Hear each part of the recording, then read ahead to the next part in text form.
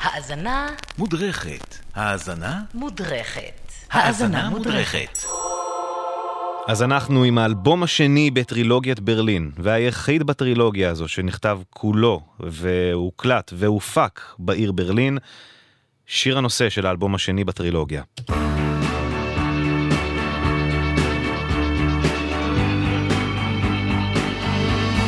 Heroes.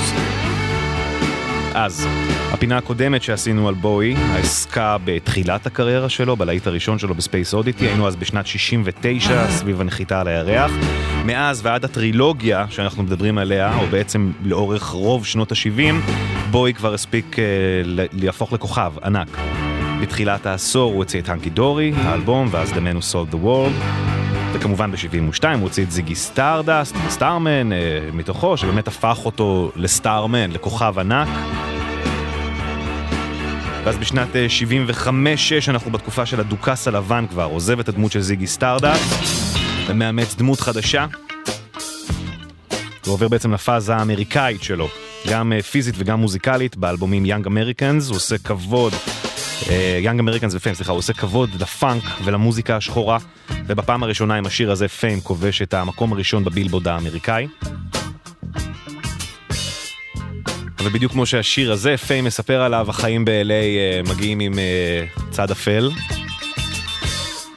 עם בעיות בחיי הנישואין והתמכרות קשה לסמים שהוא מפתח שם. משהו מתחיל להתנוון בו בעיר הזאת. אז אחרי שהוא כבר כבש את אנגליה ועבר לאמריקה, ברגע שהוא כבש את אמריקה, הדחף הזה לעשות משהו חדש ושונה שוב התחיל לדגדג. בואו נשמע אותו, מספר על זה בעצמו. It was like being in a car where the steering had gone out of control and you were going towards the edge of a cliff, and whatever you did with the wheel, it was inevitable that you were going to go over the edge. So I ended up in Berlin, because at that time I felt it was always necessary to be in a place where there was tension. And you couldn't find a place with more tension than living in West Berlin. אז ברקע אנחנו באמת Sound and Vision מתוך האלבום Low, הראשון במה שיקרא לימים טרילוגיית ברלין. והעיר מאוד משפיעה עליו. הוא גדל באנגליה, ומאז הוא התגורר באמריקה. הוא לא נחשף אף פעם למצב כמו שהיה בברלין, מערב ברלין באותה תקופה. התפר הזה שבין עולם ישן וחדש, בין המזרח והמערב, בין מלחמה ושלום, בין עושר ועוני, וגם בין דיגיטלי ואנלוגי. הוא מגיע ממסורת של רוק, מה שהוא מנגן, כלים חיים. אבל הוא מגיע לשם ושומע להקות מקומיות כמו קראפטוורק, האלקטרונים, וגם את השיר הזה של להקת ניו שנקרא Hero.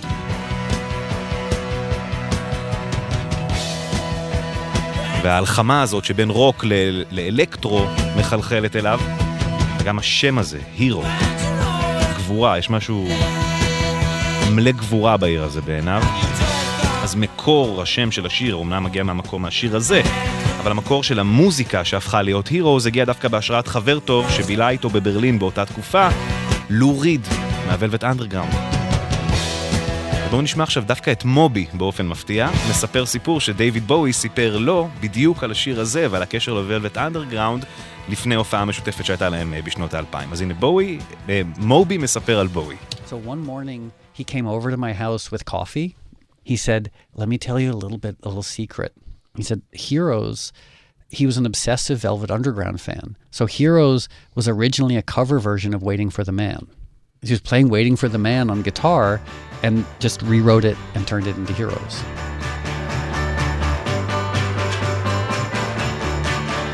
אז ברקע, I'm Waiting for the Man של The Velvet Underground, השיר שהפך להיות Heroes, בואו תשמעו כמה הם דומים.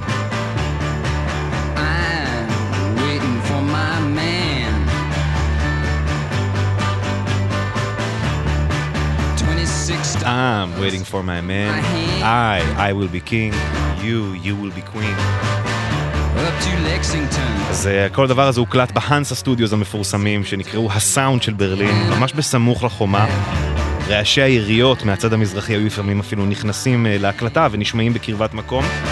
בואו נשמע את המפיק השותף לדייוויד בואי ולבריאן אינו באלבום הזה, טוני ויסקונטי, שמספר על תחילת העבודה על הטרק שהפך להיות Heroes. This is what I'm going to play you, the basic track when we had Dennis Davis sitting on drums, Carlos is in the room with his guitar, and the piano player is David Bowie. drums. And we have George Murray on bass. That's it. We're going to build up Heroes on top of this. Now... אז שהיה להם את הבסיס הזה, כאמור, אמרנו שלצד בואי וויסקונטי ששמענו הרגע, גם בריין אינו היה שותף לעבודה שם. בריין אינו, עוד מלפני זה הספיק לעשות את רוקסי מיוזיק, גם להקת רוק אקספרימנטלית, אומנותית, מאוד התחיל להתחבר למוזיקה האלקטרונית באותה תקופה, והוא היה מסתובב עם סינתסייזר במזוודה. והוא בא לבואי ולטוני ואמר להם, יש לי רעיון. Brian Eno said, okay, let me have a few passes with this little synthesizer he carried around in a briefcase.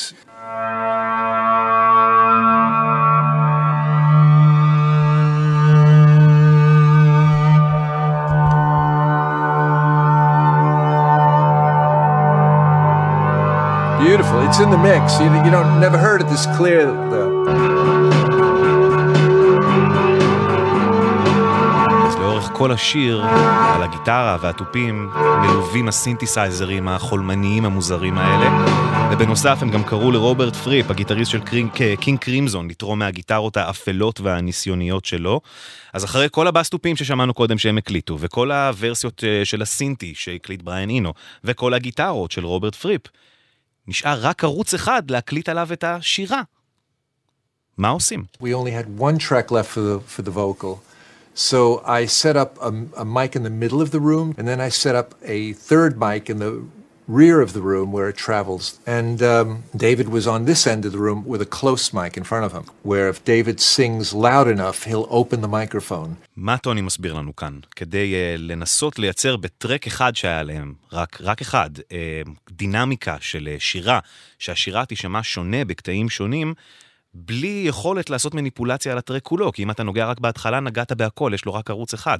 אז הוא הציב 3 מיקרופונים בתוך האולפן, אחד ממש בסמוך לפה של דיוויד בואי, אחד מרחק 10-20 מטר, ואחד ממש בקצה השני של האולפן, שהיו מופעלים רק שווליום מסוים היה עובר דרכם. כלומר, בואי הוא היה צריך לצרוח ולטחון את הגרון שלו, כדי בכלל להפעיל את המיקרופונים מהם. עכשיו, זה נשמע נורא טכני, אבל זה מייצר ממש את כל הסאונד של השירה. בואו תשמעו בהתחלה רק את המיקרופון הקרוב, בבית הראשון. כמה אינטימי. I will be king and you will be queen. לעומת המשך השיר, כשהוא כבר פותח ומפעיל את כל 3 המיקרופונים שנמצאים בחדר ותופסים את ההד מכמה נקודות שונות, תראו כמה שטח. I will be king and עם ההד הזה.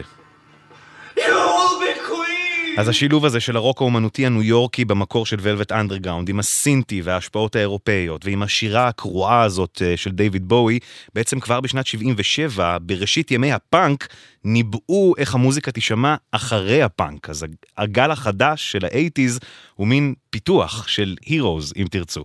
עכשיו, ברמת המסר, Heroes זה שיר על 2 אוהבים, אחד מכל צד של חומת ברלין, בהשראת טוני ויסקונטי ובת זוגו באותה תקופה. 10 שנים אחרי האלבום, 10 שנים שבהם האלבום הזה הדהד והפך להיות המנון ברלינאי.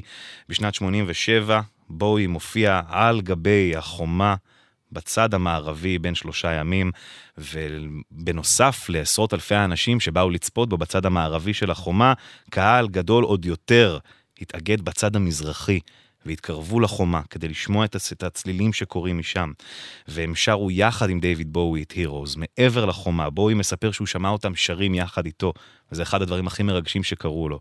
מיד שנגמרה ההופעה, הגרמנים התחילו לצעוק, נתקו, לשבור את החומה, לשבור את החומה, לשבור את החומה.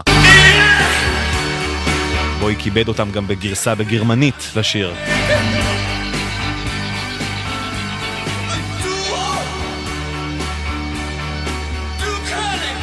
אחרי שהחומה נפלה, בואי חזר להופיע בברלין המאוחדת גם בשנת 89, ושוב ב-90s ושוב ב-2000. וכשבואי הלך לעולמו בדיוק היום לפני 4 שנים, ממשלת גרמניה פרסמה Goodbye David Bowie, You are now among heroes, thank you for helping to bring down the wall. כמו שאפילו ממשלת גרמניה הודתה גם בלשון להודות וגם בלשון להתוודות, שאם לא דיוויד בואי, העולם כמו שאנחנו מכירים אותו היה אחרת, ולא רק בגזרת המוזיקה.